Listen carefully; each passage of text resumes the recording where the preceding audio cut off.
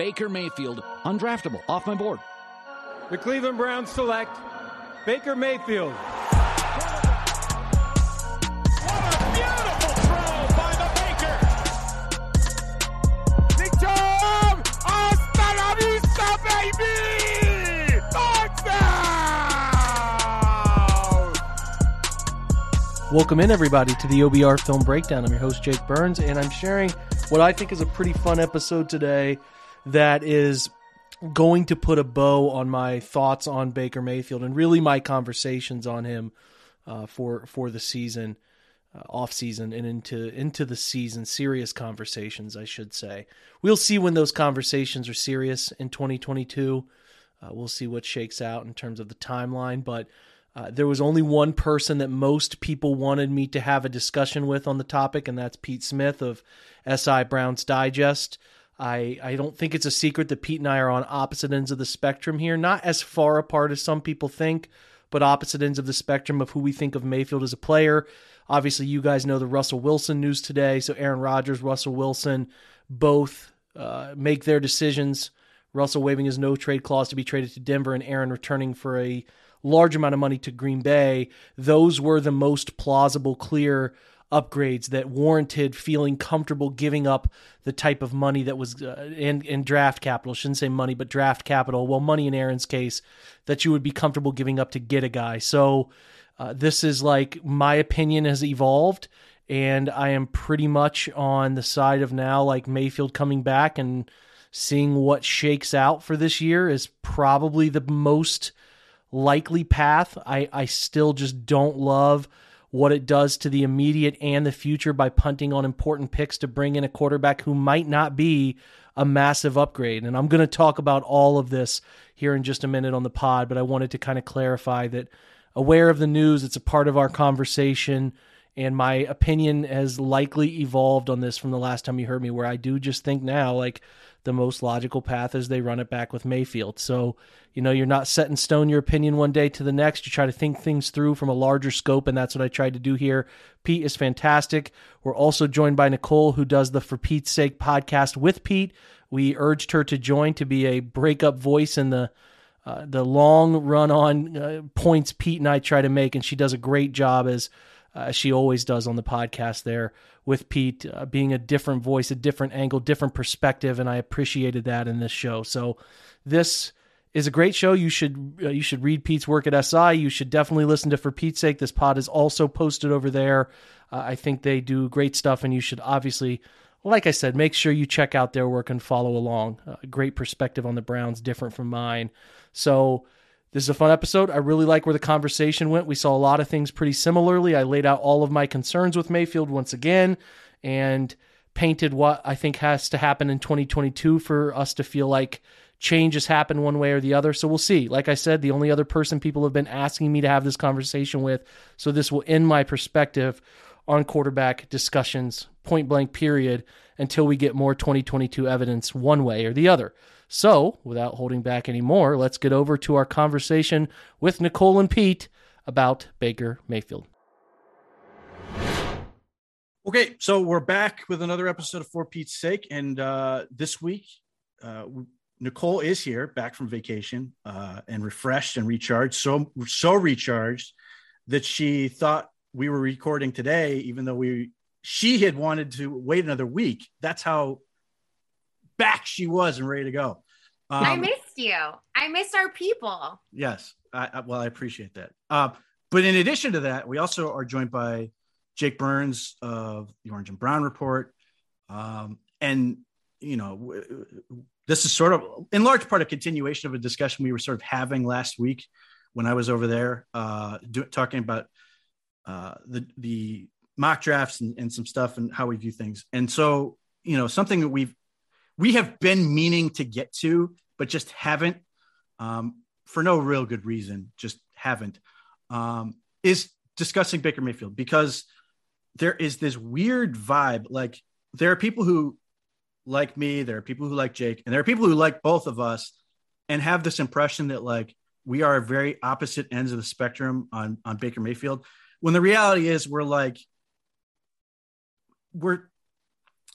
we're on different ends of We're the less spectrum, but far it's on. like it's much Yeah. closer together than people realize. Like,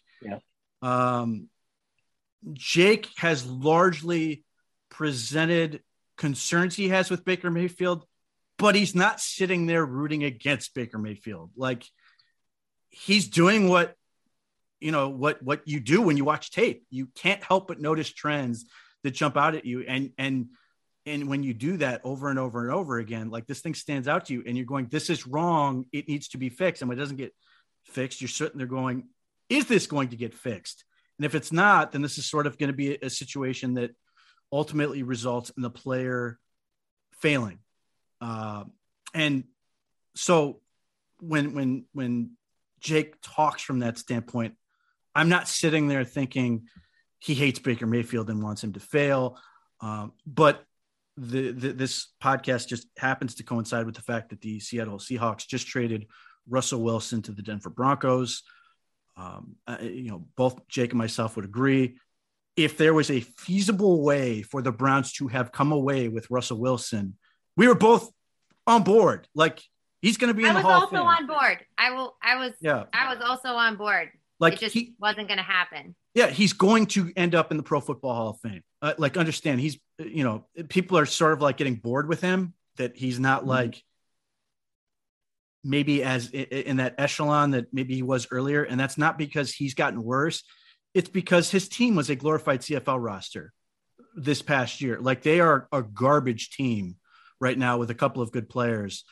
And there were a couple years where Russell Wilson was taking a team. I remember one year, and I don't remember which specific year it was, where Ben Albright, who I think very highly of, predicted the Seattle Seahawks were going to have the first pick in the draft because he looked at their roster and said, this is awful.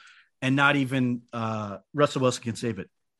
The Seahawks made the playoffs that year because they have that good of a quarterback. But we also recognize the fact that, one, beyond the fact that Russell Wilson had a no trade clause and was straight up saying no, the Browns just aren't in a position where they can give up enough to pay off somebody like that and be good enough to then win. Like, there was this sort of attitude that the Los Angeles Rams have sort of showed the way of how teams can win. And they won the Super Bowl after getting Matt Stafford. And so it looks super reasonable. There were two games, both the last two games in the playoffs, where they were very close to losing, whether it was the NFC Championship against the Tampa Bay Buccaneers or the Super Bowl against the Bengals. And had that happened, the entire thing was a complete disaster. That's how thin the margin was. Now, they won, so it works. But this is the same process the Broncos are going, and they have a little bit more leeway. They also have everybody's been touting the Rams and their approach. The Broncos actually have more experience following this plan than maybe anybody else does because they do it routinely, and the turnaround time between the high highs and the low lows is actually pretty quick for them. This isn't the first time they're going to be pulling this off, right? And right. So I mean, it's funny because there's been a lot of focus on like what the front office for the Rams was doing this year and how it's so different from what everybody else is doing. And as much as I'm not a big John Elway fan in multiple respects, as a player, as a human, as a GM. Is he a fan of this move? I don't know. Well, that's a whole other conversation. Yeah. But he's now outside. He has an outside job now. But what I was going to say is he is very familiar with cleaning out a bunch of space and then really quickly amassing a ton of talent to go win a Super Bowl and then turning around and being good for as long as he can with those people for as long as he can keep them together and then turning around and doing it all over again. Right. And I would assume that him and George Patton are for the most part, like pretty much on the same page when it comes to that stuff. And so, and so here we go again. It's like 2016 in my house all over again, Pete. I kind of just want to throw up. Well, yeah. I mean, certain people who are related to you by marriage are probably a little happier than you would like at this particular circumstance. But with Russell Wilson done, who to me was the one guy you could sort of make the argument that if the Browns were going to go for it, he was the guy you could do that with. But, and I'll run it by you, Jake. If is Kirk Cousins good enough for you to really elevate this team? To give up substantial capital to elevate this team. Yeah, you're sort of answering that question in some gray areas, right? What is the actual request? What do they really want for him? What is the cap number Kirk expects on a trade? Does he want a long-term deal? As we sit here, I have started to shift toward, I've always believed Mayfield being back was the highest probability. I just always did, even with concerns, right? I just always did. And I think anybody who thought otherwise, that was just wishful thinking, because you're either trying to drive conversation, which is fine, or try to anger people, which is, again, if that's your way of engagement, that's totally cool. But like, I don't think you can sit here and like, okay, let's look at Denver, for example, today. Why do the Broncos make sense to Russell Wilson? Well, hey, I know the team I'm going to is going to have to give up a lot to get this done, but look at what they have. They got two really good receivers who I believe in, ready to go. What did Tom Brady like about Tampa? Two pretty good wide receivers ready to rock and roll. You got some other guys in the running back position that you like a lot. Williams, young player, right? The offensive line's respectable. You talk about the defense has always seemed to play well in Denver. Even if you give up Shelby Harris, you still got some pieces. So like, Cleveland did not have that element. So they're not ready for that, right? They don't have the wide receivers in place. They would have been selling, and I'm sure maybe they did sell Russell Wilson on like, here's our plan. Maybe they got that chance. Maybe they didn't. I don't know. But this is the thing. They're operating in conjecture. They don't know what it's going to end up shaking out to be ultimately. So Cleveland was not in the position to do that. And I feel like, as I sit here right now, I think that everything points toward running back a lot of this stuff, as I've kind of gathered my thoughts after my Austin Hooper meltdown last night. Like you have made good points on this, Pete. They went on to contracts. They want to run this thing back because of what 2020 happened. And that wasn't a fluke in their mind. And they want to run it back and see if they can get it right with everybody healthy. I have a hard time envisioning the quarterbacks of the Derek Carr, Kirk Cousins mold, and based on and there's escalating tiers of what all those guys would demand in return. I think Derek's going to demand more than Kirk. And I think those are kind of, I don't know, am I forgetting anybody there? Those seem like the only two real tradable guys left. Like those guys are not elevating you because you have to give up similar big time assets that we all sit here and say they need these assets to improve the ability of the quarterback to play well, right? Like that's a huge part of it. And maybe you don't have to give something back for Kirk in terms of a first round pick, but at the same time, there are elements in that mean you have to give up something of relevance. And Kirk is, I believe, a threshold below Carr a little bit there. So it's like, agreed. Okay, to the basic part of my point is I don't think those two, based on having to give up something to get them, elevate them beyond what Mayfield coming back and being just an average version of himself. That's what I'm getting at. Yes. So that fifth year for me for Mayfield is still largely what I would prefer. Now, again, we're going to get into the concerns I have around what the fifth year and going forward looks like. But I don't think if we sat here and talked about things and the Browns traded for Kirk Cousins, they gave up a second round pick and a third round pick to get him, or traded for Carr and gave up a first round pick and whatever. Like, I just don't feel like I would really feel that comfortable. Like they're that much better to be an actual Super Bowl team. Now you can start to have those philosophical debates of, is there Super Bowl or busters or something in between that you desire? I totally understand that. Some people don't view it as like Super Bowl or bust. They view it as getting to the playoffs as a real accomplishment in Cleveland. And that's, again, subjective to what your nature is about the Browns and the expectations here. But I don't find myself drawn to the idea of those guys making the Browns that much better than Mayfield not having a serious shoulder injury. So that's kind of where I'm at. I've come down from where I've started. I think that all of this is self-realization when you start to think about like what makes the most sense. You can take some hard lines early, then you stack and you analyze things. That's kind of where I am. I feel this very all-in approach coming from Cleveland in terms of the guys they have on one-year deals left. Technically, Njoku's going to be on a 1 year as we sit here today. Maybe that changes, but he's on a 1. Hooper's on a 1 because they could get rid of him. Conklin's on a 1. Kareem Hunt's on a 1. Baker's on a 1. Offensively, like, and this ties to something that is completely different, my theory about kind of trading back and collecting assets. They might be, because as we talk about the Cleveland Browns, we always tend to do it. If you guys remember, you were probably doing the same thing when and I was guilty of it too. I only did one podcast where I looked at the negative outcomes of everything, what it could look like. But you tend to view it as like, they're going to be pretty good. We all thought they were going to be really good in 21 and didn't recognize that this is where it could all go downhill. So if it all goes downhill again, I would like the Browns to have some serious assets collected by maybe moving around some picks and getting some future things. That's a part of it. But like, again, to the basis of your question. You also wouldn't have, if you leveraged a bunch of those picks to bring in somebody who didn't actually elevate you that much. Yeah. Yes. Bingo. I'm that's where I'm at too. If this was like Drew Lock, I could see that this is different, but we've seen some things from Mayfield that tell us he can be a level or just a shade below that level and still be like, the difference isn't substantial. So it was always Aaron, humongous, outlandish pipe dream, but fun to talk about.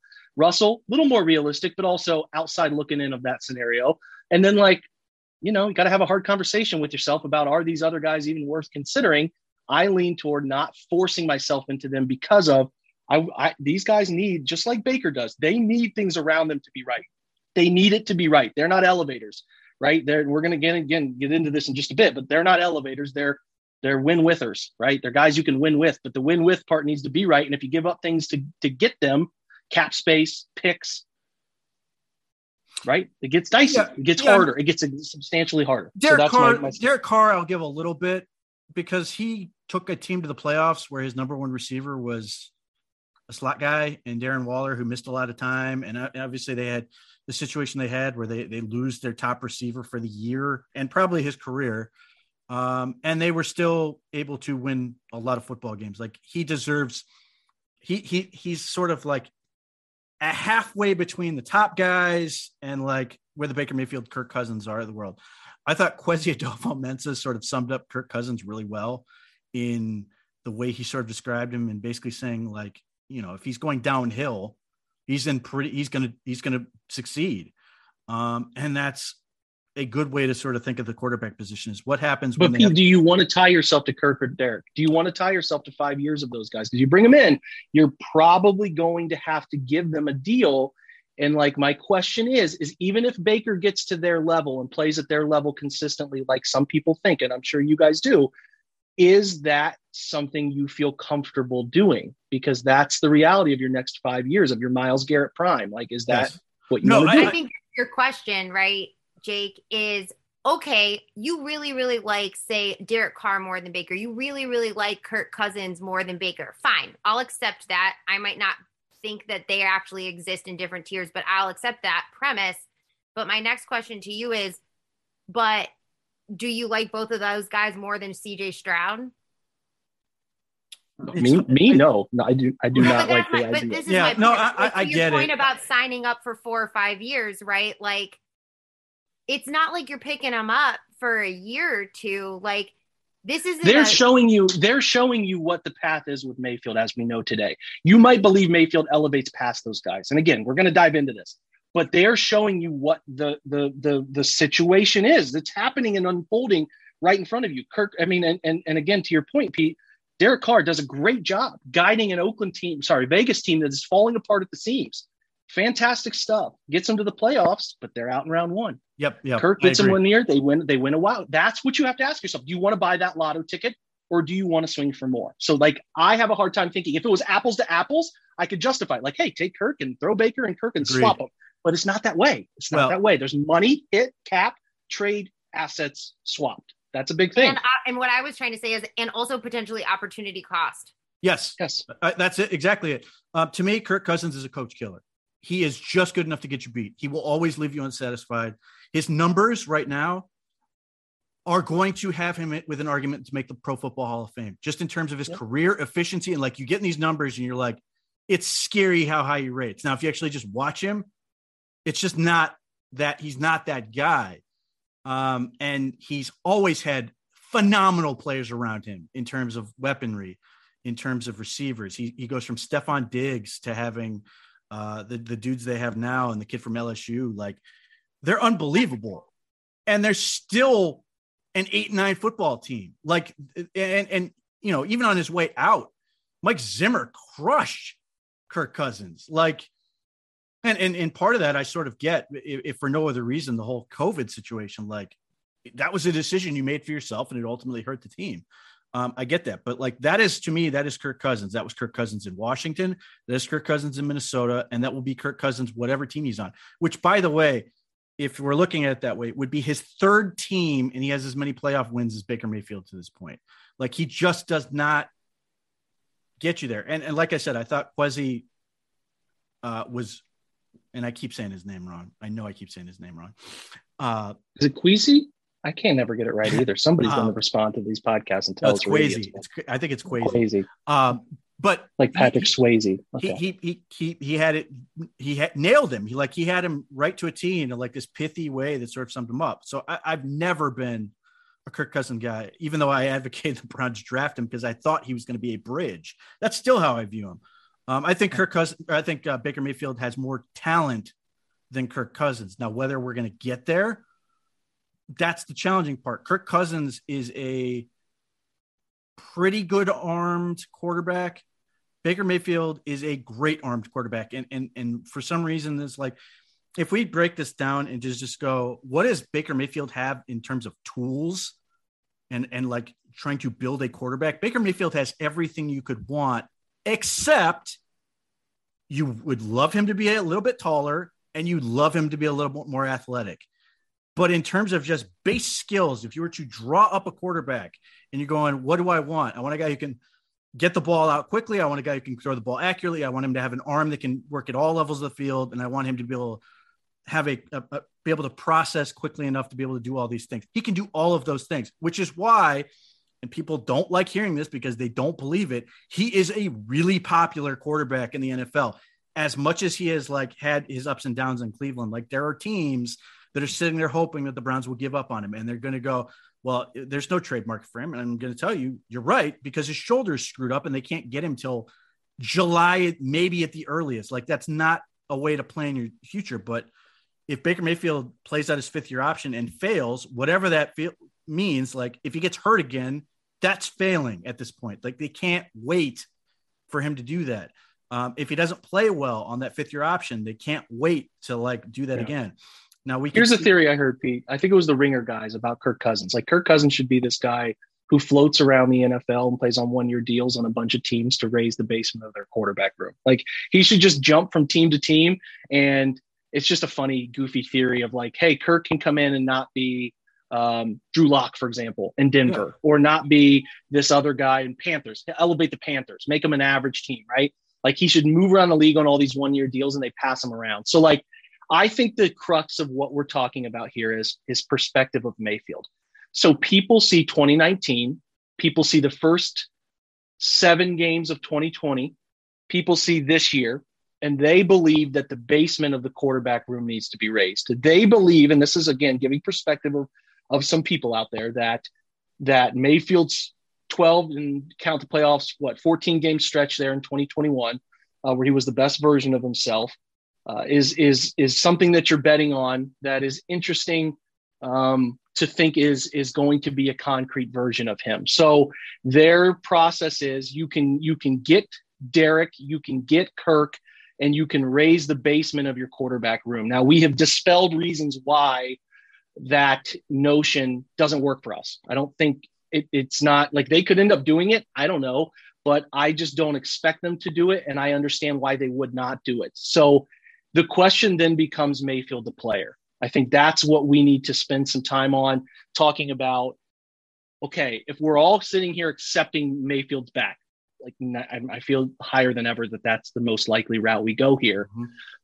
What is Baker Mayfield? What is his on-field profile? And from that, looking at where does he ultimately go? Because those are the questions we need to answer. And unfortunately, we have to find that answer in the snippet of an 18-game season coming up. So I think that's the discussion that is pretty pertinent here. And you've laid out some things, Pete, you just liked about him. I totally understand your side. You've pointed this out several times. Let me throw to you guys where I have issues, and you can dispel them. And you can tell me whether you disagree with me. That's fine. So I'm excited about this, Jake, because so far as the official mediator of this pod episode, I have had very little work to do. The two of you are agreeing far too much, and I'm going to need you to start. I told people we were going to agree a lot. We do. I'm not like, I think people think Pete's way far on one side and they think I'm way far on the other. While I recognize some things about Baker. The shoulder injury, very serious. It's not something to laugh at. A harness when you're trying to do a pull through torque based motion is miserable. It's not easy. Let's hit this real quick. So okay. Heading into the two games that Mayfield played this season, and that includes the half of the Texans game where he was injured, he completed 80% of his passes, and he was averaging 10.8 yards per attempt. Like I think we can both agree that's pretty damn good. Now, certainly not sustainable, but a pretty nice little start to the season. Now let me come back to that.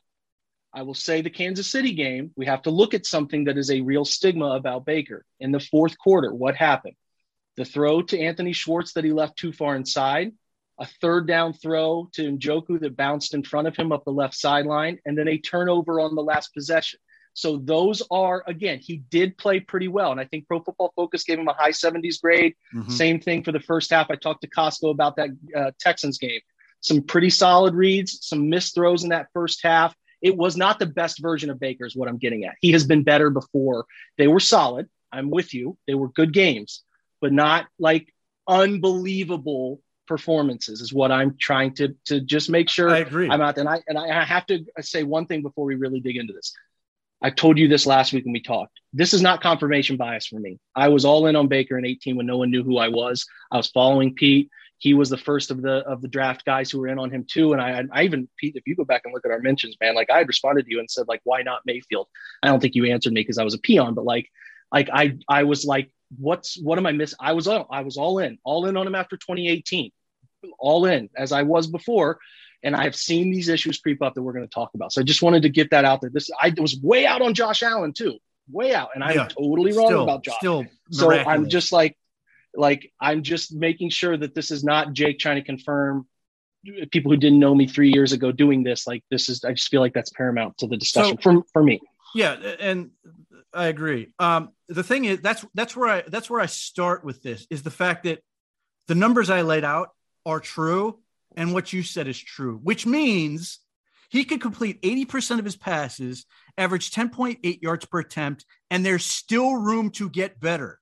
Like that is a pretty good place to start with a quarterback. Like, and this is the thing, like Baker Mayfield can absolutely improve. And I think the scary thing is that, and this is where I want to hit on from Jake's perspective as both a person who did this as a player and then as a coach. I'm curious what your perspective on this is. To me, having worked with quarterbacks, watching quarterbacks, it is the ultimate position of improving in leaps and bounds. You can watch a guy stagnate, and you're sitting there going, man, it's just not going to happen. And then they have that jump. And it's like, and that's to me how it usually goes. There's within reason, like, there's certainly things you can improve early on and they will get a lot better. But there comes this point where they just sort of hit a wall, and that can be, there's something you're not focusing on in terms of like developing them, or they just have to sort of figure something out. And if it clicks, suddenly they take that next jump. And the guy I would point to with this is a guy like Matthew Stafford. Matthew Stafford stagnated for years with the Lions. And when they had Calvin Johnson, he was not a very good quarterback in terms of like the level of development he got. He was certainly hit physical tools off the chart. Like he could do anything you wanted on a football field and then some, like stuff that Baker can't even dream of.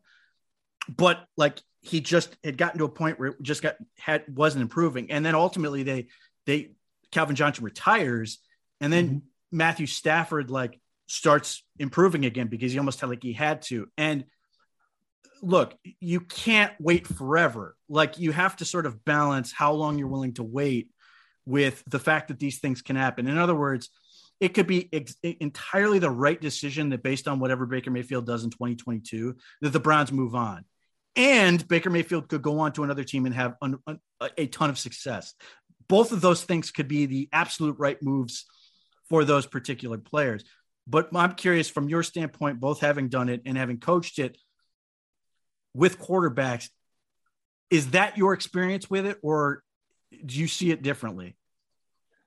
So in terms of like, let me make sure I understand you, Pete, that it's not linear. It can stagnate and then boom, it busts out, like it can, the progress can be sort of in and out. Yes, I'm with you. There are going to be ebbs and flows. You look at, this is what I have as a general problem with quarterback development in the NFL right now, is that there's 5 years to judge a guy.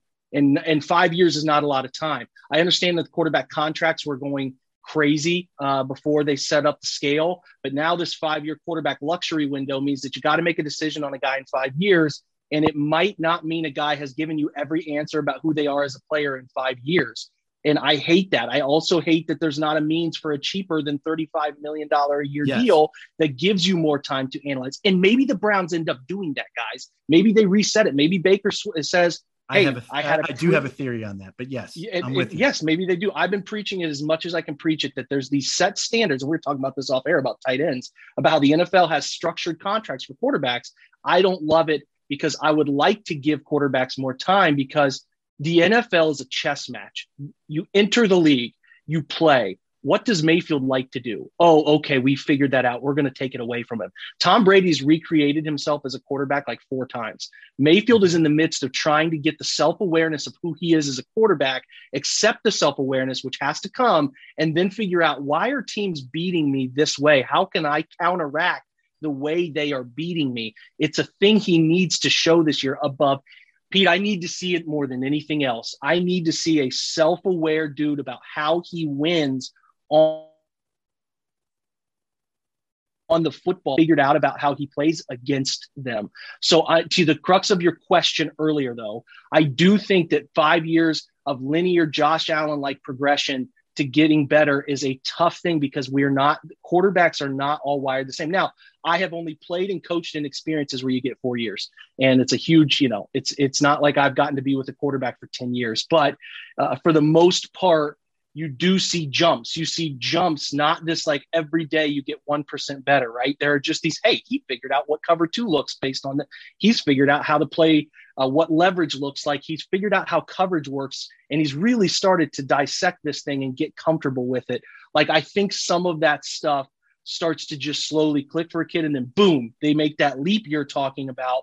The same thing's going to happen in the NFL, because bigger, faster, stronger people, coverages are more complex. And then you got to figure out the speed of guys in front of you. There's a lot of elements there that I think have to be solved. And to me, I don't think Mayfield has quite gotten to the point yet that he has solved what teams are doing to him. So there is another tier to be unlocked, in my opinion. But the question is, does he have the self-awareness and the key to unlock what they're trying to do to him?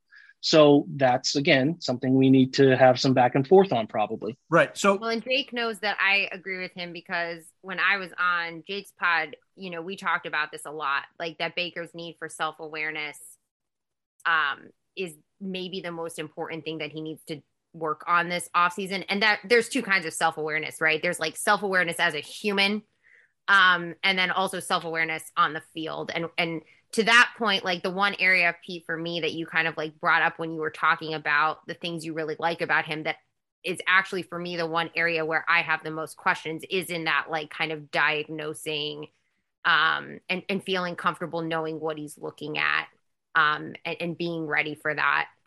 That's an area where so it is this issue of self-awareness that I agree, Jake, for me is like the number one question mark, and also maybe the most important thing going, like that I'm going to be looking for going into next season. So my perspective on Mayfield, and this is, again, operating as somebody who coaches, I get very angry at Baker Mayfield at times, because I think he knows all the answers. I think there are times he absolutely gets fooled. The Patriots interception stands out to me, where he was just wrong. He misread it, and he got fooled. The Ravens game on Monday, primetime last year, when he threw the one interception, down by their end of the end zone, and threw the pick 6, absolutely fooled. In general, I think Baker knows all the answers to the test, and then does things where I'm sitting there going, this is wrong, and yet you're doing it, because either you're too confident in what you're seeing, or you're just not letting the game come to you, however you want to phrase that, but just not doing it. Like, this is the thing is like, and you'll hear him from press conferences and stuff, and he'll tell you exactly what happened, like word for word, like, he understands, and yet he did it anyway. And that's the part where like, that's where where I'm sort of like, I can be convinced, like, he's just not going to figure it out. That same sense to me is, and you're talking about self-awareness. I look at the guy who at times is just unwilling to take the profit, that guy who wants to go for the big play and simply doesn't need it. Like, and there are times, and the Pittsburgh Steelers playoff game is like the masterpiece of him sort of understanding what it takes to be good, because that entire game, he like, and you compare that to the game where he made James Hudson look like a dick for 4 quarters. Like, they went in with the same game plan. It was the same game plan, but it was understanding and doing it in the playoffs, where he said, I have to get the ball out of my hand in however long, 2 seconds, 3 seconds, whatever time frame it was. And he did it over and over and over. And there were plays that weren't there and he threw it away. There were plays that were there and he took the profit, and it allows you to take those shots or whatever it is. And then you look at that second Pittsburgh game, and I think some of this has to do with injury and being hurt and not being able to trust your body in some of these things. And some of this was just a product of being just a product of that season and just being a mess. And there was a point where he just was lost. It was just, he was done. Like, there's no other way for me to put it than he was done in that Steelers game. But in that game, it was the same game plan. Like, people are going, well, you should give James Hudson help. No, you shouldn't give James Hudson help. The game plan there is he's running 60 protection. The ball is catch, step, throw, get it out. Like, and that in some ways frustrated me, because people were like, well, he's such a dope because he keeps getting passes bad at the line. Like this, the Browns did the same thing to Ben Roethlisberger in the playoff game, because they knew what he was doing. He was going to catch, step, throw. So the Browns went up, rush, put hands up, because they could time when the ball was going to come out, and they didn't necessarily know where it was going to go. But if they just got their hands up, they had a good chance to get in the way. And it led to not only some pass deflections, but one of the interceptions. Now, Baker Mayfield's eye discipline can get him in trouble at times, where he sort of gives away where he's going and allows that guy to, TJ Watt is very good at this, just have a sense of where the ball's going to go and get his hands up. But a lot of that is just sort of the defense understanding the rhythm of the play. And I think, that aspect of this got very bothered him to a point where it screwed him up.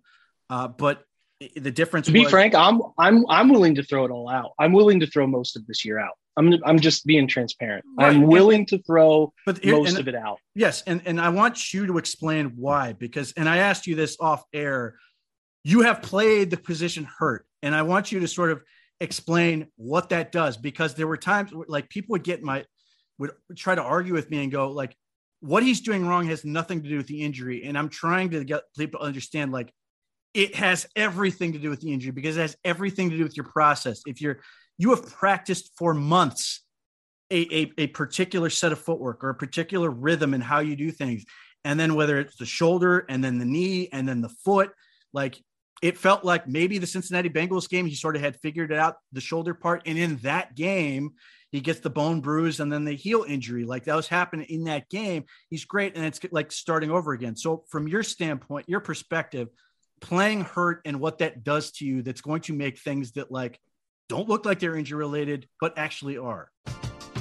We're driven by the search for better. But when it comes to hiring, the best way to search for a candidate isn't to search at all. Don't search, match with Indeed. Indeed is your matching and hiring platform with over 350 million global monthly visitors, according to Indeed data, and a matching engine that helps you find quality candidates fast. Ditch the busy work. Use Indeed for scheduling, screening, and messaging so you can connect with candidates faster. Leveraging over 140 million qualifications and preferences every day, Indeed's matching engine is constantly learning from your preferences, so the more you use Indeed, the better it gets. Join more than 3.5 million businesses worldwide that use Indeed to hire great talent fast. And listeners of this show will get a $75 sponsored job credit to get your jobs more visibility at Indeed.com/Blue Wire. Just go to Indeed.com/Blue Wire right now and support our show by saying that you heard about Indeed on this podcast. That's Indeed.com/Blue Wire. Terms and conditions apply. Need to hire? You need Indeed.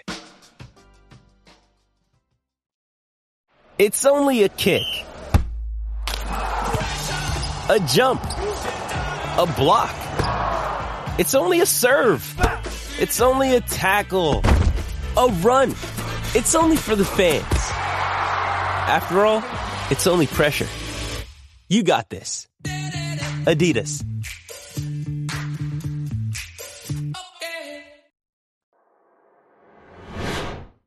Yeah, any serious injury, and I only have one experience, guys, and that's, again, I am a football jabroni compared to any of these guys I talk about at the NFL level.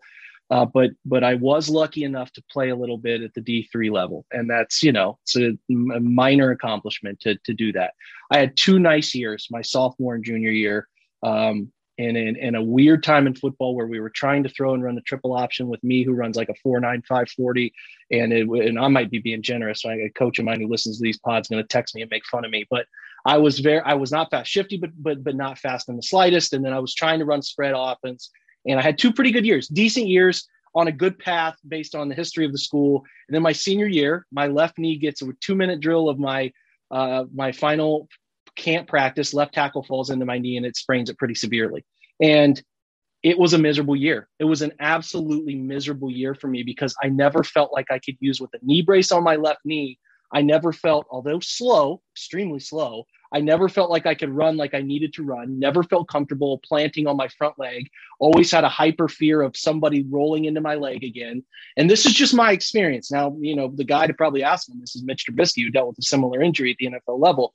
But I would imagine a harness on your left shoulder that wraps around your upper torso is not easy to play with. Okay. And we're not going to sit here and debate the decision to continue to play. We all know that whoever made the decision, Mayfield, Stefanski, all of them, all the way up, they decided to play. So he's not going to lean on that as a crutch for performance issues. But there is a tie direct to what your confidence is in your body to what your performance is in decision making. Because, hey, I know I have this corner route that if I hit the top of my drop, I need the ball out.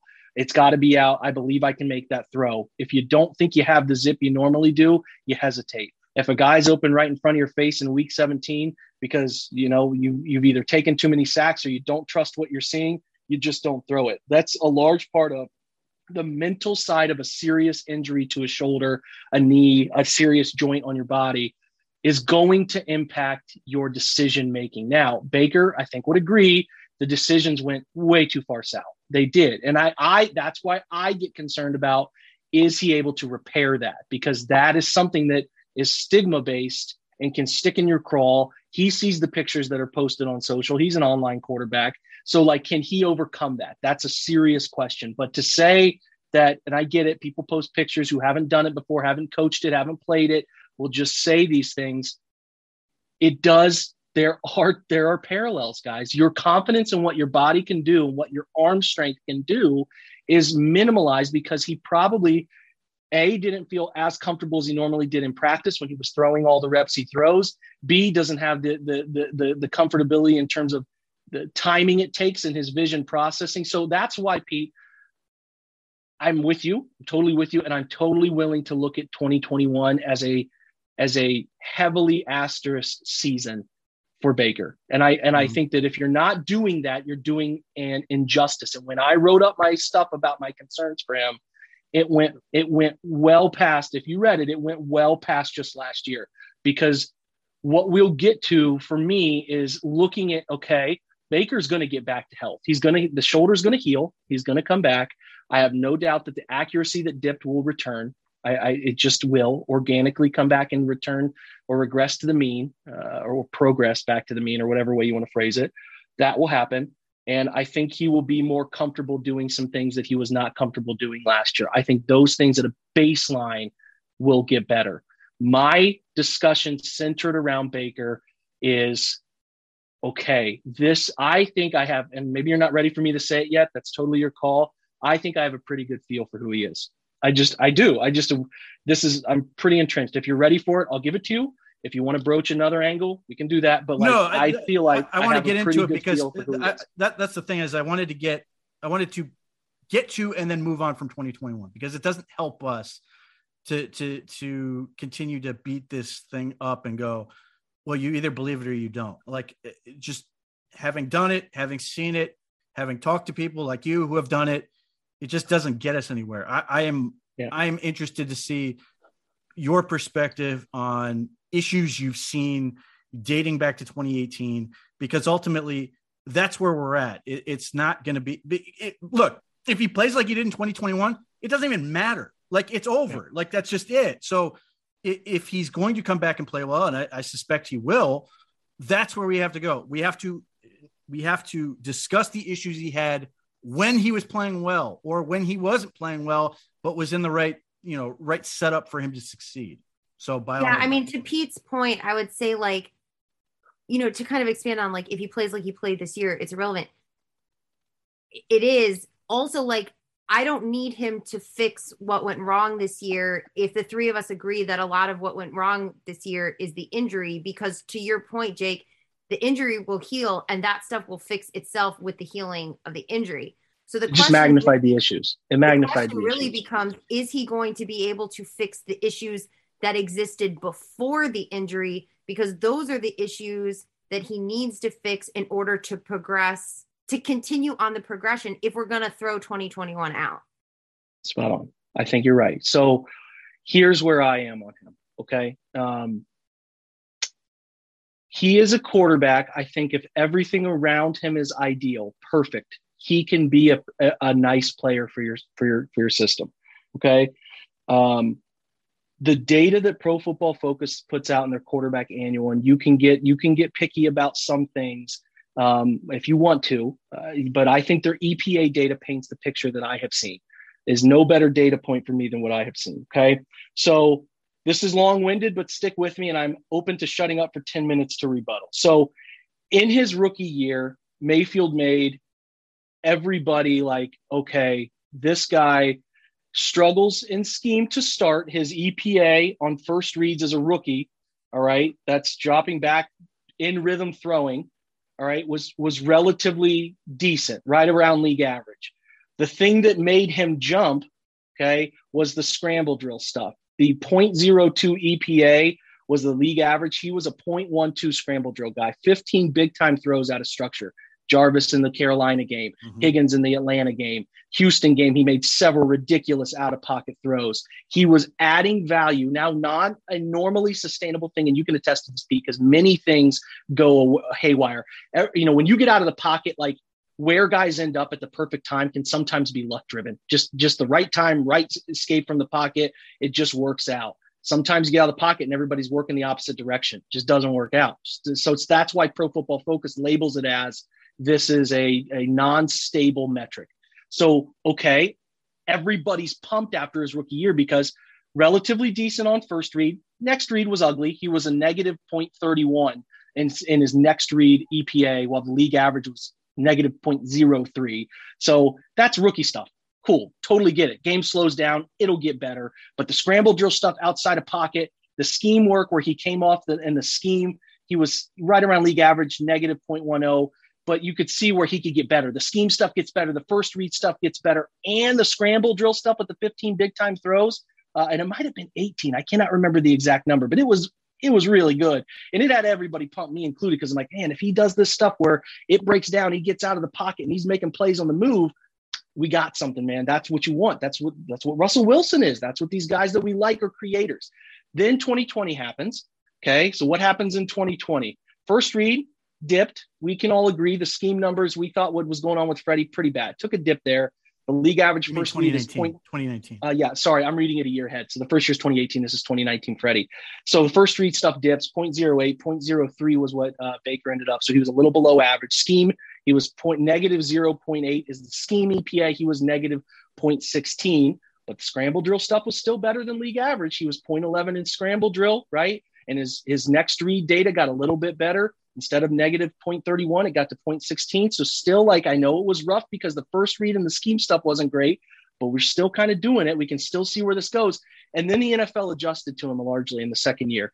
They started to say, okay, why are we rushing ends upfield, letting him step up and slide out of the pocket right or left? Let's box him in the pocket. Let's make him throw. What happened in 2019? All the jokes about him bailing clean pockets. We all saw it. It's not a secret. They figured that out. Why are we blitzing this guy? This guy shreds the blitz. We need to stop blitzing him. We need to drop 7 as often as we possibly can. So they did that. And largely what happened was that Mayfield forced throws. He was contained to pockets. And then when he was forced to get out of pockets, it was just bailing clean pockets because he wasn't comfortable with sitting in them the way they were trying to. So, okay, 2021 happens, gets more structure, boom, scheme. Look what his EPA went to. League average for scheme and EPA, negative 0.07. Baker was a 0.20 EPA scheme quarterback. First read, league average 0.11 EPA, Mayfield 0.26. Love it. The thing is, the scramble drill stuff was down, worse than it's ever been, negative 0.14. So that goes down. Next read, still same as the year before. So his second read working through progressions was negative 0.16, far below league average. Then in 2022, everything keeps on the same path. He was negative 0.03 in first read, so that went down. The scheme stuff was still pretty strong, but the scramble drill was negative 0.14. The check down was negative 0.28. Next read was negative 0.32, which kind of falls in line with what I'm seeing. Negative 0.16 next read in 2020. His check down was negative 0.18 in 2020 when things were going as good as they've gone in his career, and negative 0.14. So I know that's just mumbo jumbo to some people. What I'm trying to tell you is this. When Mayfield has been his best is when he's come off of things and diagnosed pre-snap and has an idea where to go with the football. The data supports that he has struggled going through progressions comfortably in the pocket. 1, 2, 3, finding the backside dig. It has not been a consistent thing for him. He has never used his check down, as we have, can all agree, the way he has needed to use checkdowns that have been presented to him since the start of his second season moving forward. So I am fully cognizant of this stuff that he can do in a scheme. The scheme data is strong the last 2 years, 0.20 both 2 years. This year, the injury year too, it was strong. When it's schemed up, he can execute it. It's when he has to come off of it or find a check down or scramble that we have not seen it. Since his rookie year, there have been only 7 big-time throws, 19, 20, and 21, 7 big-time throws outside of structure. And you conclude that it was like 18 his rookie year alone. That has completely gone away. So how does Mayfield win? That's what my question becomes. If he's not going to be a scrambler creator, he's going to have to win from the pocket. How does he win? That's what my ultimate concern is. Okay, if he's extremely buttoned up mechanically, which we can all agree has not always been the case. We saw breakdowns largely due to injury, but breakdowns are breakdowns, and that's what we have to go with here. The mechanic stuff has to tighten up, whether that means he's working with a quarterback coach or getting off of AVP next year. By that is an off-season quarterback coach like a Quincy Avery or somebody who's dedicated to that study with him. If AVP moves off of him, so he's a new quarterback coach, does he get back to his old right foot forward mechanics that he's always been since Lake Travis? That could be an element. But the mechanic stuff has to get buttoned up. The pocket stuff, finding windows, Pete, like you're talking about, not just batted down passes, but the number one creation of pressure, independent quarterback creation of pressure, Mayfield this past season. And he's drifting. He's drifting for years. He's been drifting in the pocket and creating pressure. And again, Kyle Murphy is an independent guy of all of this. Just brought Kyle in. He's great O-line study. Guy from Arizona State. If you have not ever watched him on Twitch, he's a really smart guy. And he's a hard quarterback to block for. He's a hard quarterback because he has this tendency with his eyes to drift where he's looking. And that leads to a guy being not where you expect him to be in the pocket. So those are my concerns. Okay, what is your path to Mayfield being really good? Okay, so to me, it's a buttoned up quarterback in the pocket who mechanically is sound, is like Breeze in finding windows, can get rid of the football quickly as often as he possibly can by being one step ahead of the defense, either by processing boom, boom, boom to check down. We call it a super processor, right? Boom, boom, boom, going where you need to go to get rid of the football, right? That's to me the best path forward for him, that he has to become aware. He's not to me an arm talent guy. He has arm strength for days.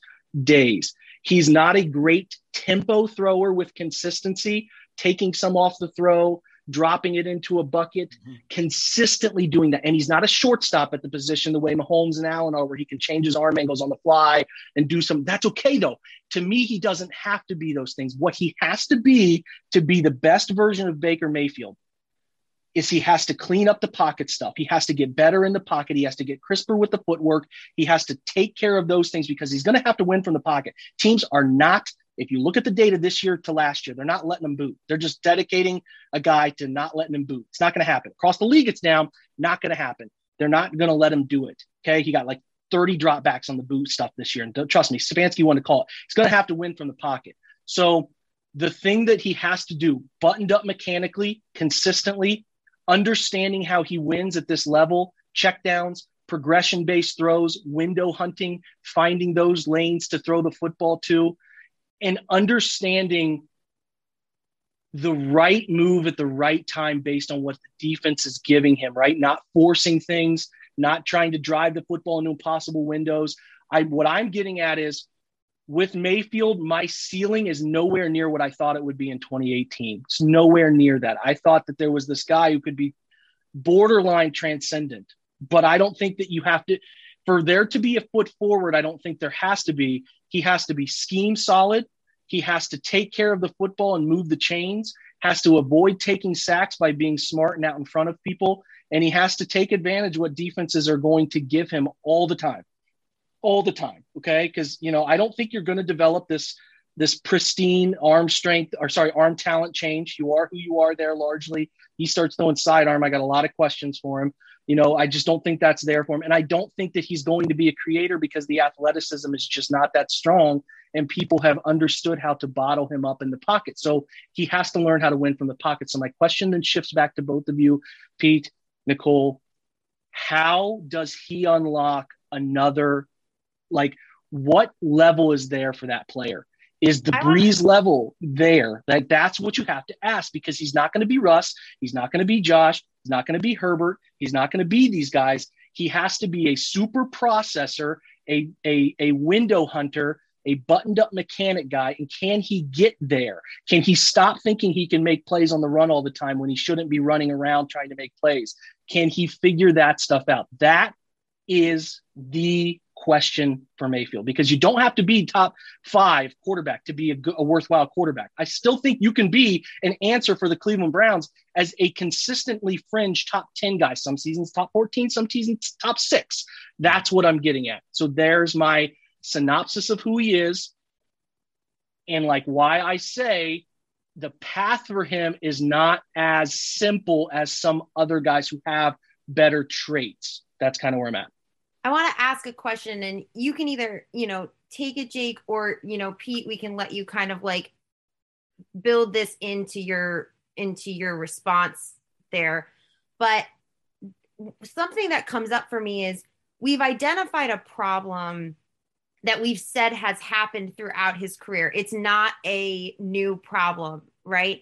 And a lot of that problem has been around what to do when the scheme breaks down and that first read isn't instantly available. What do you do after that? And then particularly, what do you do after that when athleticism becomes an issue, escaping the pocket becomes an issue, whether that's because of what the defense has given you and so my question is this, is it possible that we've identified a singular problem, but that the problem has had different causes at different points in his career? And so what I mean by that is this. Is it possible that as a second-year quarterback, the coaching that was available to him, both in his first season and in his second season, was subpar, and his ability to process was a direct reflection of the coaching around the defenses that he was going to be facing, and the assistance that he got in that processing effort? Is it possible that we saw, and I think statistically, you said, Jake, the problem didn't get fixed, but there was an improvement, right, in 2020. Is it possible that we saw the problem resurface again this year, but it had a different cause, in that those kind of big time plays, the lack of scrambling, the lack of mobility, not calling it, him not feeling comfortable in those second reads because increased pressure fear of increased pressure had a lot to do with that injury. So is it possible that we've seen a consistent problem that potentially has different causes at different times? That's a good question. I guess the way I look at it is, okay, so help me. I guess I'm trying to make sure I answer your question the right way. So we're saying that the coaching issues, blunders, help clarify that a little bit more for me. Yeah, I think we're saying that maybe Pete, you have an answer for it. If you do, go ahead. You've seen some processing problems, and what we need for him is for him to become a super processor, because he's not going to be able to rely on things like mobility, that maybe the big time play thing is not really a sustainable thing because he was quote unquote figured out. And so my question to you is, and I think you're saying, if I'm understanding you correctly, that you have some concern about him becoming the super processor, because at this point he hasn't really demonstrated an ability to do that across 4 seasons. Not consistently. Consistently. But there've been flashes. He has done it. Well, and so this was the nature of my question, right? Is because we did see that uptick in 2020 with a different coaching staff, who I would venture to bet had him better prepared, also schemed him up better. I think we know that, right? Is it possible that we were actually starting to see an improvement in that area, and then we saw a regression, not because he still quote unquote like can't do it, but because I got you now. I got you. So the data says that his next read EPA was the same in 19 and 20, both negative 0.16, which is below average. That's not as bad as his rookie year, where it was negative 31, or his 2022, where it was negative 32. Okay. So like the thing is, think back to 19. What was his issue? He kept bailing clean pockets. There was a joke thing. What did he do in 20? I thought he had some self-awareness, and he was fighting his butt off to stay in the pocket in 2020 and try to do really it. Comfortable. He seemed healthy. He seemed comfortable with his protection. He trusted his line. So I have an answer to all of these things. Go ahead. One. This is shocking, by the way, Jake, that Pete has an answer for everything. Well, the thing is, like, it's not a rebuttal. I agree with everything Jake just said in terms of his analysis.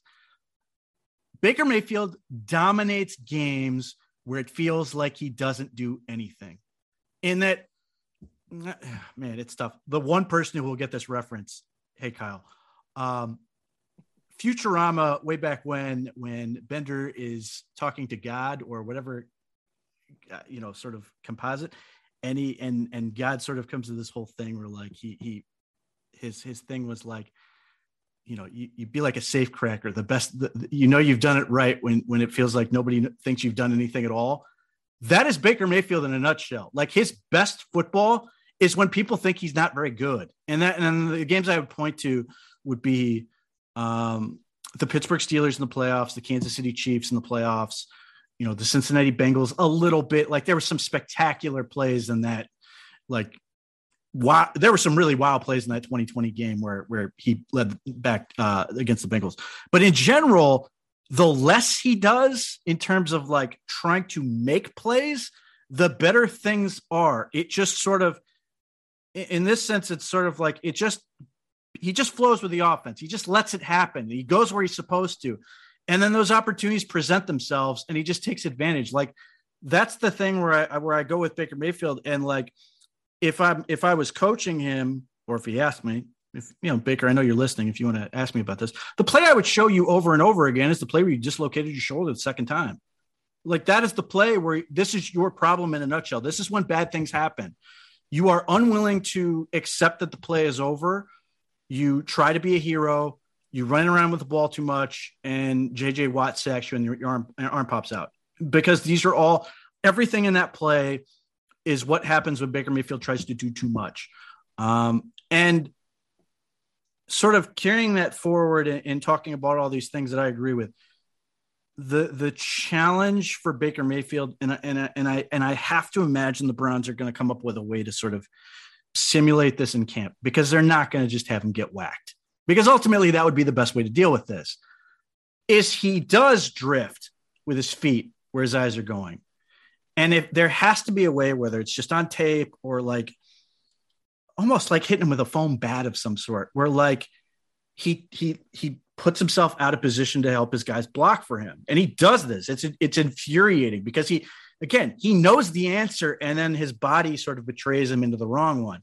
So psychologically, you don't need a bat. You could blare a loud horn. You could strobe a light. There's a lot of ways to get your brain to do something different and learn a new habit. I'm just saying, if we don't want to hit him with a bat, I'm a huge proponent of shot collars.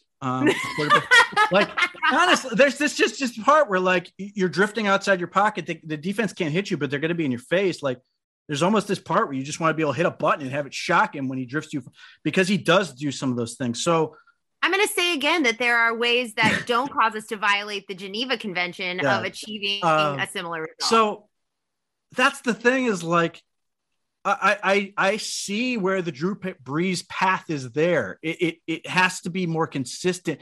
And the thing is that Baker Mayfield has to fight the urge in a way. Like, I criticize offensive coordinators for getting bored in how they call plays on long drives. Like, you'll see guys who will like, it works. And then they'll call some jackass pass play that just completely screws the whole possession up. And you're sitting there, and I'm sitting there thinking he got bored and it felt like calling a pass. Like he ran right down the field and wasn't willing to do it.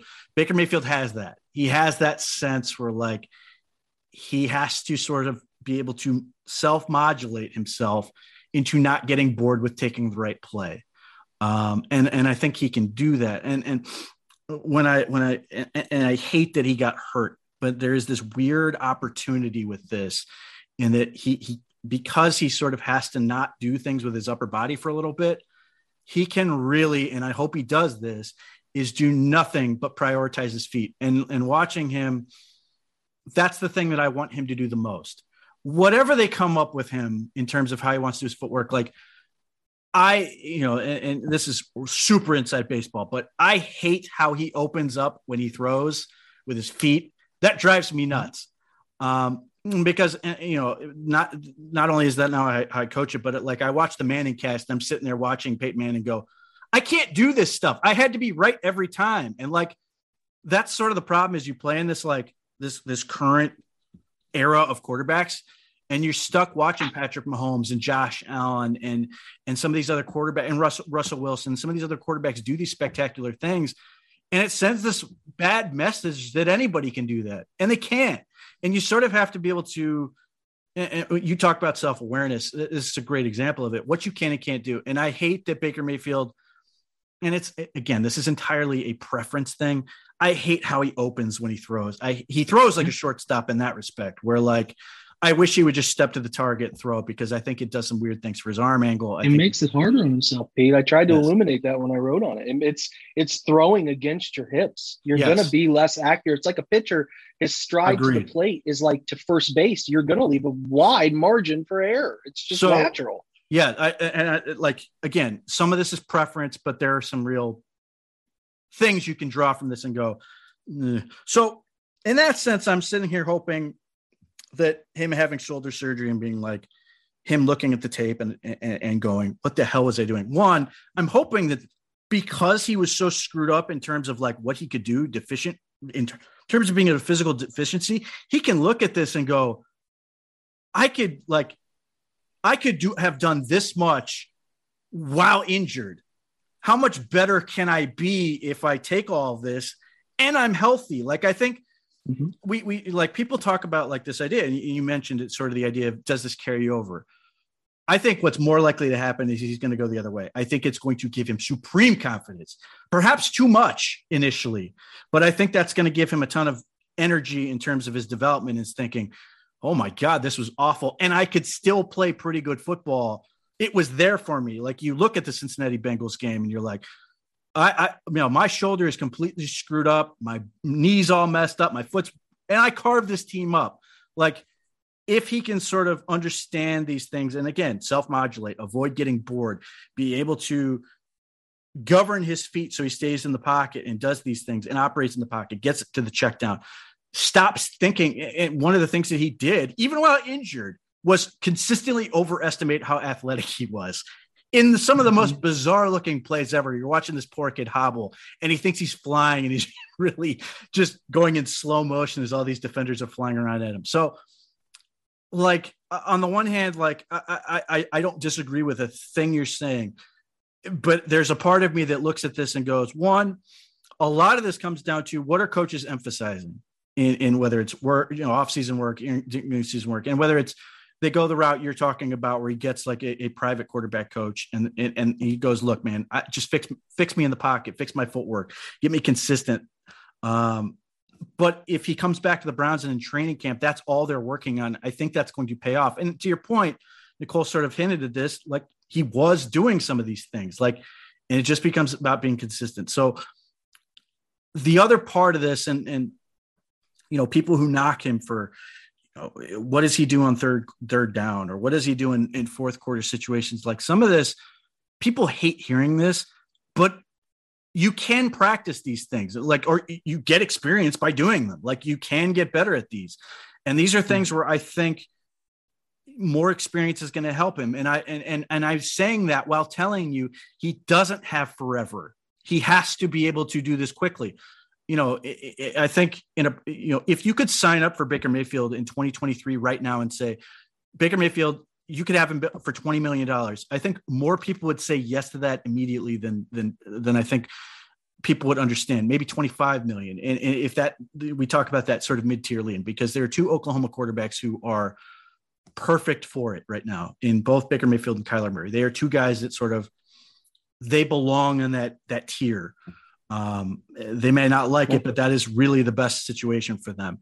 And there may come a value judgment for him where if the Browns, even if he plays well, he could still be in this situation where the Browns basically come to him and he has to decide, does it make more sense to me to try to go elsewhere and play for less money or play for some weird amount of money and then try to get another massive contract?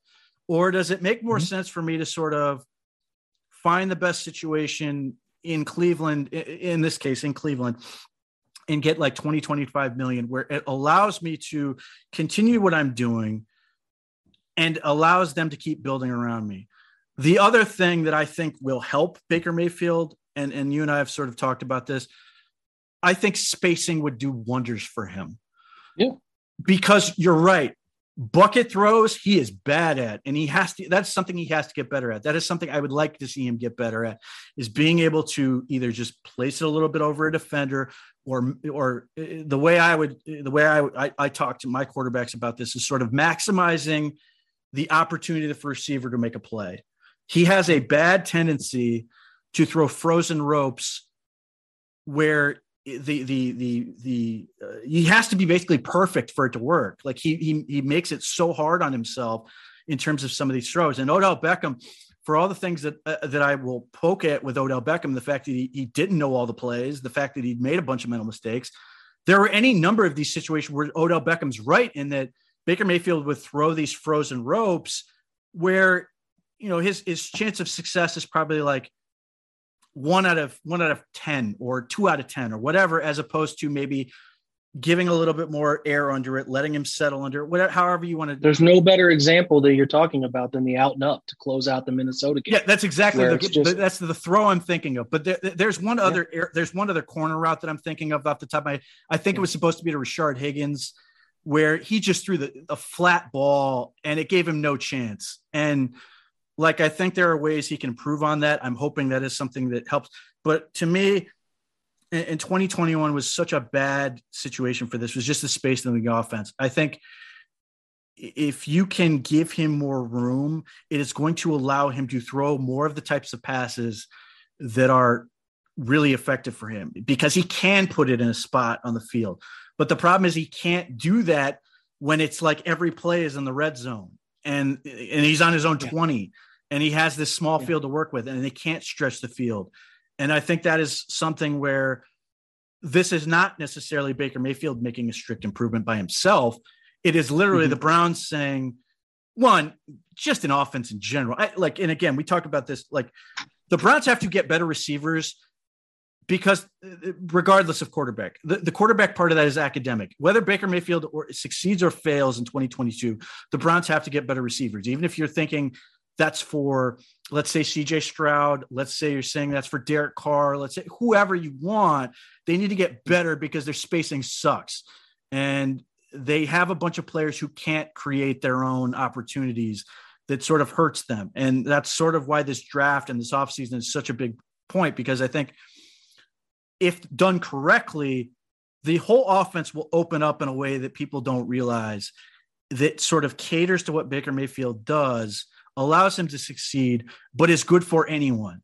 So I want to ask a question on that point, Pete, and go and to kind of tie it back to some of the stuff that Jake was talking about statistically, again, with like problems over time and over the course of career. So my question becomes, say we add some guys that we like, not just one. The smile there had some guy. You stopped yourself from naming names. I appreciate that. Go ahead. I know. Yeah. So but say, we take Garrett Wilson at 13, like, let's just pick the obvious one, or, pick your poison, Drake London, like whoever your guy is at that spot. Right. But say we take him. I like to use Garrett Wilson in this example in particular because I think one of the really special skill sets he has is his ability to help when plays break down and to come back to the ball. Like, he was a safety valve for CJ Stroud this season as he was learning to play the position at Ohio State. And I think a way that like maybe wasn't fully appreciated, and also in a way that I think was pretty savvy for a college wide receiver. Also in a way that I think Baker Mayfield could also really benefit from. We were talking, Jake, you were talking about the scramble opportunities and the broken play opportunities early on that kind of went away.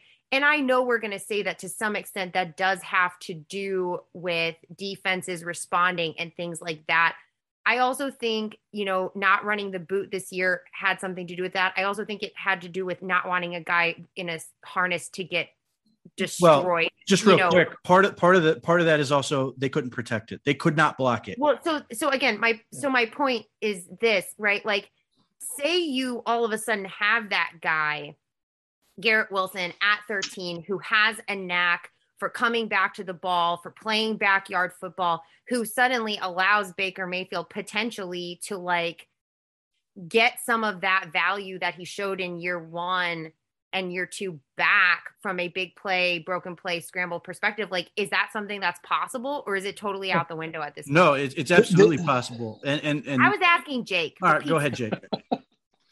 Either of us can answer. I don't care. But like, what I'm doing is this, and I'm going to answer your question by saying this. I'm looking less at options now. I'm done looking around. They could still make a trade for some guy. I don't know. I'm not. What I'm focusing on now is how does Baker Mayfield get better in 22 that shows us what we want to see to feel comfortable. A part of that is the game getting easier by the people around him. To your point, I want a guy, whoever it is, or two or three, who make the game easier for him. That could be Drake London, because Drake London is a master back shoulder throw catcher. And Baker Mayfield, above all else, in my opinion, is a fantastic back shoulder thrower. Like, has a knack for that ball in the right spot at the right time that few guys have. Like, I'll put his back shoulder throws up against Aaron Rodgers. Yeah, which would make you think he'd be able to. But think about what that throw is, though. No, yeah, I mean, it's literally a rigid throw. It's literally the frozen rope. Like, it is. So, like, you're right, though, but that's not an easy throw. It's not an easy throw, and there are different ranges of tempo on it sometimes. But for the most part, you don't have to really dial in your muscle memory, because it's like, I got a pretty good feel for where he's going to be upfield, blah, blah, blah. Garrett Wilson, to your point, Nicole, great point. Garrett Wilson can make the game easier by creating separation. And when a guy's got 2 yards of separation, easier to hit him than a guy who's got no yards of separation and I'm trying to throw it in the keyhole. There are plenty of them. Treylon Burks, go ahead, do it, whatever. There's a lot of them. Pick your poison. I want them to make the game easier for Mayfield, as any quarterback's team should be doing. Josh Allen's game should be tried to make easier. Everyone across the board's trying to do this. They're going to do it. I don't have they literally, they can't get worse. They can't. To my point about what this means for 22 for Mayfield and what I need to see, I don't need to see everything get fixed for Mayfield. I really don't. I don't. I'm talking about his team making the game easier. I need to see evidence of Baker Mayfield making the game easier too. What I mean by that, I need you to demonstrate for me, Baker, and this ties into your point about frozen ropes and what he prefers to throw too often, a fastball. It's either he throws what I call, he's either throwing a 2-seamer or a 4-seamer. Like, he's not deviating enough. He needs a circle change in his life. So like, he The thing for me about a quarterback, having played it and you've coached it, if you're throwing consistently with too much velocity or tempo, it's because you're juiced up. Your body's juiced up. You're feeling like gassed up in the pocket. That typically is where you see guys miss long, miss high. They don't throw with touch when they need to throw with touch. They're trying to rope everything in or throw through defenders.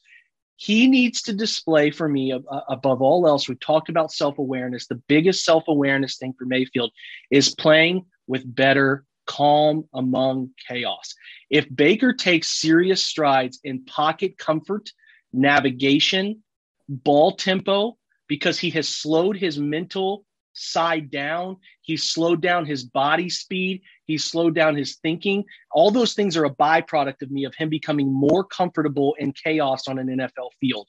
If he can do that, that is a humongous, and I mean humongous, step in the right direction. I do largely expect a lot of things to come back for him to an average level.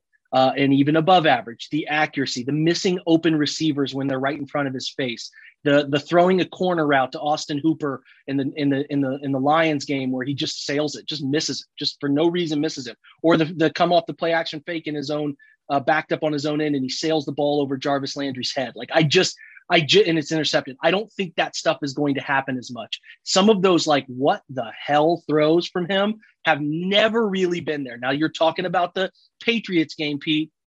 He gets fooled sometimes.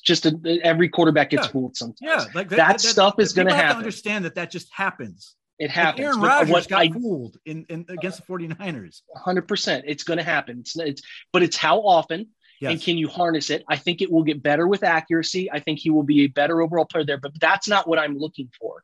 I'm looking for, does he take strides in self-awareness of what defenses are doing to him and what he can do to counteract them? Largely what I mean is getting to the backside dig every now and again, getting to your check down when you need to get to your check down. And then above all else, because I think if this comes, and it's, as you know, the hardest thing, it's usually pretty innate, Pete, is when things are condensed and everything's crazy. Either the pocket is crazy around you, the scoreboard is tilted and the crowd is going crazy and it feels like the pressure of the world is on your lap. Think the KC game.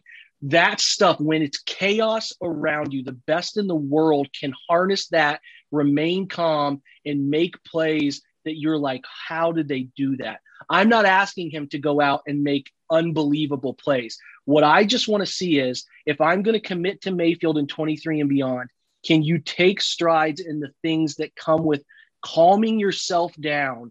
And largely, I think it's him realizing who he is as a quarterback, harnessing how I beat defenses best, and then applying them to slowing his brain down, slowing his body down that comes with slowing down his brain. If he can show me examples of that, I am more than willing to talk about a future with him. If it's the same sort of issues where I'm like, he's just all over the place. He's so gassed up. It looks like he could try to throw it through a brick wall. His body's moving 1,000,000 miles per hour and his mind's clearly his body's trying to keep up with his mind.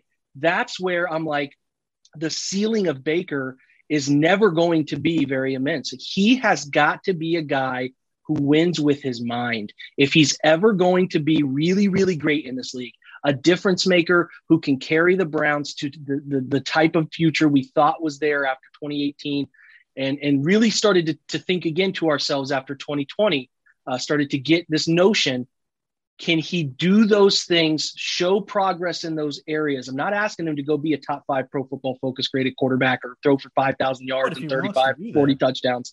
If he wants to do that, yeah, more than happy to have you do that, my friend. But like those areas, or if he can show me those things, and I'll be more than happy to point them out. If he can do them and you raise the bar of his accuracy because his body gets right, you're looking at a guy who can at that point start to say, all right, I can see a future with him because we see some of those things. In year 5, I need to see you doing some of them. So just me, guys, that is what I'm looking for. You're right, Nicole. The talent around him should help that get easier. The coaching staff has to continue to work with him about helping get to that easier point. I think the pieces will be in place for him. He has every opportunity still to go out and do this based on, I just think he's going to be here. He's going to get the opportunity. You can talk about some other quarterbacks. That's cool. I was, again, one eye on an upgrade, as I think you, Pete, were too, like they were out there. But if he's going to be here, let's start thinking about what does he have to actually do to justify a future with him. And to me, it doesn't have to be a gigantic leap. I need to just see that you're trending in the right direction where I'm like, man, Mayfield I have seen from Baker that it is slowing down for him. He's understanding who he is as a player, how he can win, how he can beat defenses. And it all starts to show you a path to being a good NFL quarterback. I need to start seeing some of those things, though. And I think you've said the same thing. Yes. I just want to start to lay out for folks. This is the stuff you will hear me talking about. If Mayfield's under center, these are the things I need to see. Yeah. And as much as people like get on him, and not wrongfully, I mean, in 2021, he held onto the ball too long at times, but in general, the reality is still true. He needs to slow himself down in general, just in terms of how he plays. He needs to, but it comes down to the same thing. Like, he has to take the profit. Like, that's the biggest thing. If he could just do that consistently over the course of the season, like, that would be enough, because that would consistently put the Browns in better position. People can knock him for fourth quarter comebacks and all that stuff. I would point, one, that he's done it, but two, who the hell is making plays for this guy that's going to go out there and do it? Like I get it. People are going to point to games and be like, Chiefs game in the first game, that first game of the season, like, he had opportunities and he didn't take advantage. But you look at like the Steelers game where he puts the ball where it's supposed to, the dude drops it. And it's like, he's not getting and Joe Burrow. And I only mentioned Joe Burrow because, and people hate hearing this, but it's still true. 12 months ago, Baker Mayfield was Joe Burrow. Maybe not to the echelon that Burrow had gotten to, but just in terms of excitement and his ability to sort of become that top level quarterback, because like whether it's PFF or some of these other places, they were projecting top 10 quarterback, saying he was going to, take that leap. He was going to be that dude. The Browns were a contender. The Browns were, talking about the AFC Championship. Like, but what did Joe do? They did, for, like Nicole said, they got him the right wide receiver. Yes. And he displayed the calm under chaos stuff that I need to see Baker do. If he's got he's got a better arm than Joe. Joe is not a change in arm angle guy. He's not a shortstop quarterback. All Joe is he's got better mobility. So that's in his favor. He can run at a higher clip, but he is a ball out quick, ball out relatively accurately. And they've got guys around him. Well, for the most part, they try. Yeah. I know he has a bad habit. I get it. He eats. He brings his own sacks too. But he is a calm mover, though. He can handle chaos around him. The thing with Joe is that there is this is the issue that I was most concerned about with him coming back from the ACL. And it was what we saw, I think, in my personal opinion, happen to Carson Wentz, right? Is that all of a sudden you were going to go from seeing a calm, confident processor to, and again, we talked about this with Baker, right? Like, it is very hard to calmly process when you, in the back of your mind, are going like, oh my God, they're going to jack up my knee again. They're going to jack up my knee again. They're going to jack up my knee again. Like, right. And spot on. And so, but that's what he has to get over. Right, Joe didn't let it break him. Joe figured out, how do I now he still took a ton of sacks, and that O-line's terrible. He wasn't getting a ton of help, but he still created his own sacks. Yes, he still created his own sacks. I'm not saying Baker didn't deal with pressure at all. He did. But what I'm saying is, I would say our O-line's actually way better. And I know we had some rotation and injuries on it last year, but assuming, like, again, let's live in a world where they're going to be healthier this coming year than they were last year. Like, he should have a better O-line in front of him than Joe Burrow had last year. Right. So, 100%. But so what my point was about Joe this year is, he has dealt with some of the toughest stuff from an upfront perspective he could possibly be dealing with in the NFL. He's been blessed outside. That has helped him immensely. Listen, when you know all else, I can chuck this ball down the right sideline to Jamar Chase, and he's probably going to catch this thing. It's a nice luxury. It's a beautiful luxury. Even the amount of times he just caught the snap, turned and threw it to him, and then Jamar Chase created 40 yards. Like, the Browns 100%. Don't have anybody that does that. Like, that's the stuff where, like, and all those criticisms are fair, but let's be honest, like, and people will lie to themselves. And I've been saying this, the Browns have been lying to themselves for 2 years, and they got caught. They tried to, like, make it work. They couldn't move Beckham because nobody wanted his salary. And there was nobody taking him. And they just sort of had to sort of try to make it work, but they knew deep down they were sort of screwed.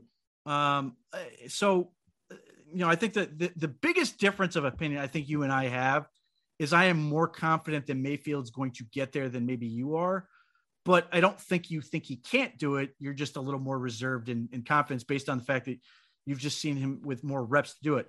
The other thing that sort of helps me feel better about this situation, and you and I have sort of talked about this, Kevin Stefanski and Alex Van Pelt never hesitate to support and like back up Baker Mayfield, and never hesitate in terms of like their confidence in him. And there's something to that. And maybe that's just a hell of a poker face and a hell of a bluff that is like designed to do a thing, which I totally understand. But like, and obviously Alex Van Pelt is going to be working with him in a different way, but like Alex Van Pelt is like confident in Baker Mayfield in a way that I can't even do. Like he is unfazed.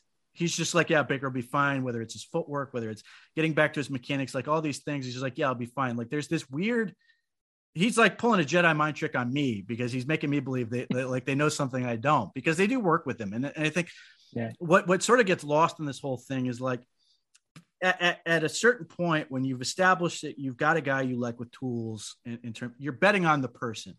You are betting on what that person is, who they are, like how they respond to, challenges, how do they work, all those things. And I think at some point, like, I think the Browns, even though it's not with a contract extension, and frankly, I don't think it needs to be, they are saying that Baker Mayfield is a good quarterback and we believe in him. And people will push back and go, well, if they believed in, they have a contract extension. There's this weird, and we've sort of hinted at, there's this weird value right now. And I don't think we quite realize what it is with a quarterback in their fifth year option. And I think the Cardinals are going to stumble into this too, is because it does give you a weird amount of options. You still have the ability to potentially franchise transition, whatever, and trade the player if you find a better option. But you also have the ability to sort of go year to year. The last thing I would say with this whole thing is, if Baker Mayfield is stagnant and largely stays the same or only improves a little bit, he's going to be a quarterback that you might keep, but are always looking for the next guy. And that's sort of where we're at. Whereas Baker Mayfield has to do enough to prove that he's not a guy where we're looking for the next guy. If he can do that much, then we'll be fine. If he can't, then that's where we're at. And for some people that their mind is made up, but I think that is how the team is operating at this point. Get us to a point where we're not looking for the next guy. And I don't think that requires more than as much of a jump as some people think it does, but it's still an important step. And where, 2/3 of the NFL is like Baker Mayfield, flaws and all, is a quarterback I wish I could coach, probably a quarterback you would love to coach just in terms of tools. Mm-hmm. There's a value in that. And there are teams that would kill to have him. So I'm curious to see how this thing all works out. But I'm sure we could go on for longer. But the thing that I'm hoping that the Browns figure out is that their offense could not beat man coverage for 2 years. 2 years. Yeah. And sure. Yeah. Sort of when they had Odell Beckham and he was functioning, like he's the one guy who could do it. That limits what they could do offensively. And you're talking about the stuff with like teams taking away boot. The Browns should be able to operate and have enough talent where if teams are taking away boot, they should be able to take something away somewhere else or create somewhere else. And the fact that they weren't good enough to do that might be why the Browns are a little bit more confident than other people are. Maybe they know what the counterpunch looks like. They know how to get it there. So we'll I think there's pressure, Pete, for all of them to figure it out. There's pressure on everybody. They have to hit the wide receiver to an extent. One of these guys, they have to do better as coaches. Mayfield has to show growth. Everybody's under the microscope this year. So, for Mayfield, for my hesitancy, and you kind of referenced it earlier, for me, like, as I look at it, kind of laid out what I need to get better. It's just, you don't often see quarterbacks who are not calm under chaos gain that. Can he gain it? Yes, it can happen. It's going to take an immense amount of work to break the habits that we were talking about earlier in terms of like hit him with a baseball bat. Like, I totally get it. That's what it takes. It's going to take an immense, but that's the thing, Pete. Not only am I talking about Mayfield being a guy on the football field to understand himself and mature, he has to do it off the field. If we sat down with Baker Mayfield, would he admit the things we're admitting? I don't know him personally. Maybe he would, maybe he wouldn't. Can he be a better leader for his team? Can he be a better guy in interview scenarios? Can he say all the right things at the right time? And he does do some things well, but like, there are some things that rub people the wrong way, going in and quoting rap lyrics after a win or being very surly to people after a loss. Like, can the Lions was a fiasco. The Lions game was a fiasco. What I'm saying is, I think if you ask most people around the business, because they're not exposed to him as much as we are, there's concerns about the maturity of the person that I think could pop up. And I don't think that that's an unfair question to have sometimes, because would he admit those things that we're saying he has to get better at? I don't know. Maybe he would. Maybe he would not. I am not here to speak for him, but like, can we see some growth in him as a person that we can point to? I think there has been growth since he came into the league, but is 26, is he going to play this year 27 or 26? I cannot remember off the top of my head. Like, I just want to feel like he says all the right things that he needs to say. He can avoid some of the stuff where he almost is combative to people. And I get it. The Cleveland media is not easy to deal with all the time, but like, there's just some of that at play for him. And whether people want to admit it or not, he does come off to everybody in the outside world as a dickhead. He does. He just does. And I get that's what a lot of people in this industry and Cleveland side likes about him. But there's also, that side of it too, where people pull against him for that exact reason. They're excited to see him fail because they have this image of what they think he is because of some of the things that he puts on camera. So I would like to see some better moments of chaos off the field too from him. That's just me. You can disagree. Yeah, I would just like to see better moments of chaos off the field from him too. And that's a part of kind of what I'm looking for in general. And not that he can fix all. The good thing here from my perspective is I'm not here to close the casket. I'm not doing that. There is a path he can still figure all of this out. It's just, I think that there's like, to fix the problem, you have to recognize the problem. And I think that's what I'm really trying to lay out here so that I can give my opinion on at the end of the year of 22, like, this is where I have he got better. I believe he can keep going, or he never really figured these areas out. And that's why I don't feel comfortable. Last question I have for you. Mm-hmm. What is the best way to deal with the issues Baker Mayfield has? Is it to get him as many reps as humanly possible, or is it to bring in a quarterback that is going to take away reps in some type of competition format? Reps, man. You know that answer. Yes, that's rhetorical. Yes. Like, I don't want the Mitchell Trubisky. If you're going to listen, this is going to be an unpopular take. When they brought Hugh Jackson back and forced him to hire an offensive coordinator, I hated it more than bringing back Hugh Jackson. If you're going to bring back Hugh Jackson, let him do what he's most comfortable with and call plays. If you're going to bring Baker Mayfield back, do not supplant his ability to continue to try to do this and get it right by putting somebody that's pushing him, taking reps away from him.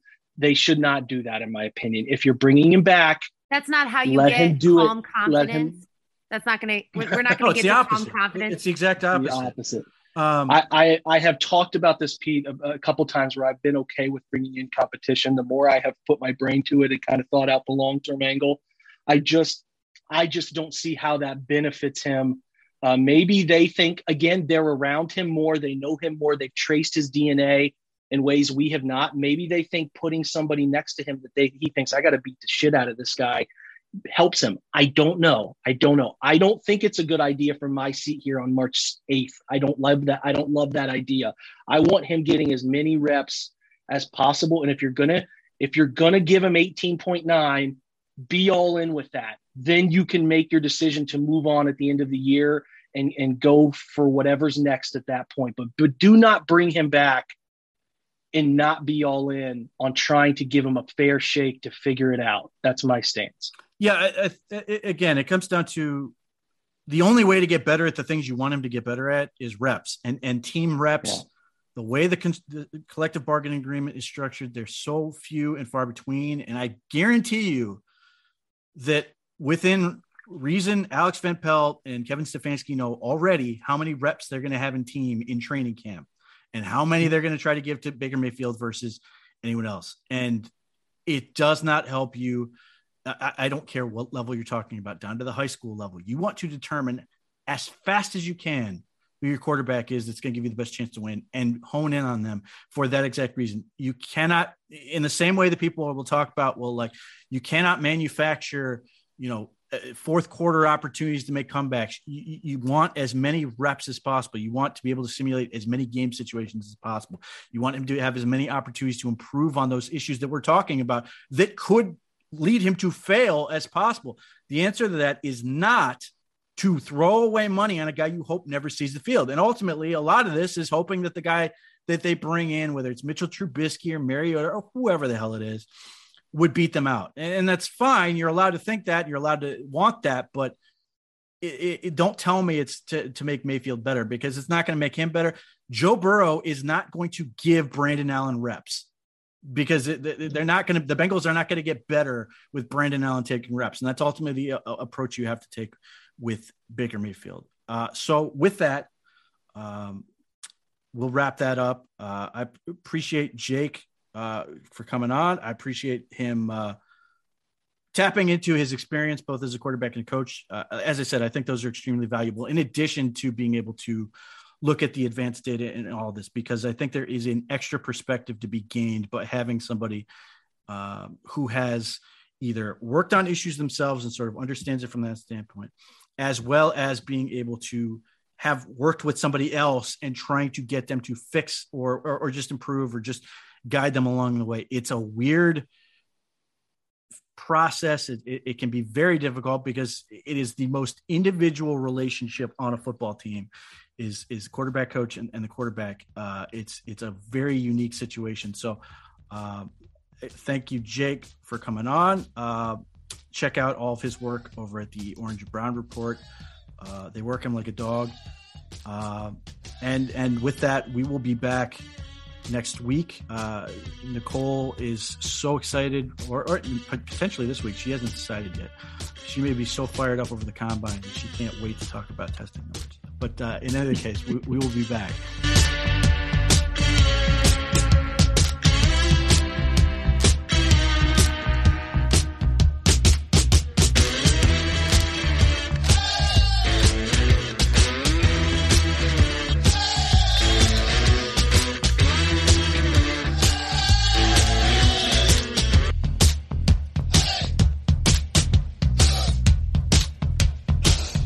Everyone is talking about magnesium. It's all you hear about. But why? What do we know about magnesium? Well, magnesium is the number one mineral that 75% of Americans are deficient in. If you are a woman over 35, magnesium will help you rediscover balance, energy, and vitality. Magnesium supports more than 300 enzymatic reactions in your body, including those involved in hormonal balance. From functional medicine doctors to mental well-being and female hormone experts, we all know that magnesium is the one mineral to improve all aspects of well-being and health. But which one? Magnesium Breakthrough from Bioptimizers, the trusted choice recommended by leading experts with 7 best-absorbed forms of magnesium to ensure your body receives the support it needs for overall well-being. Go to bioptimizers.com/balance today and use code BALANCE10 for 10% off. Support your journey to wellness at bioptimizers.com/balance. Magnesium Breakthrough from Bioptimizers, your foundation to optimal health and vitality.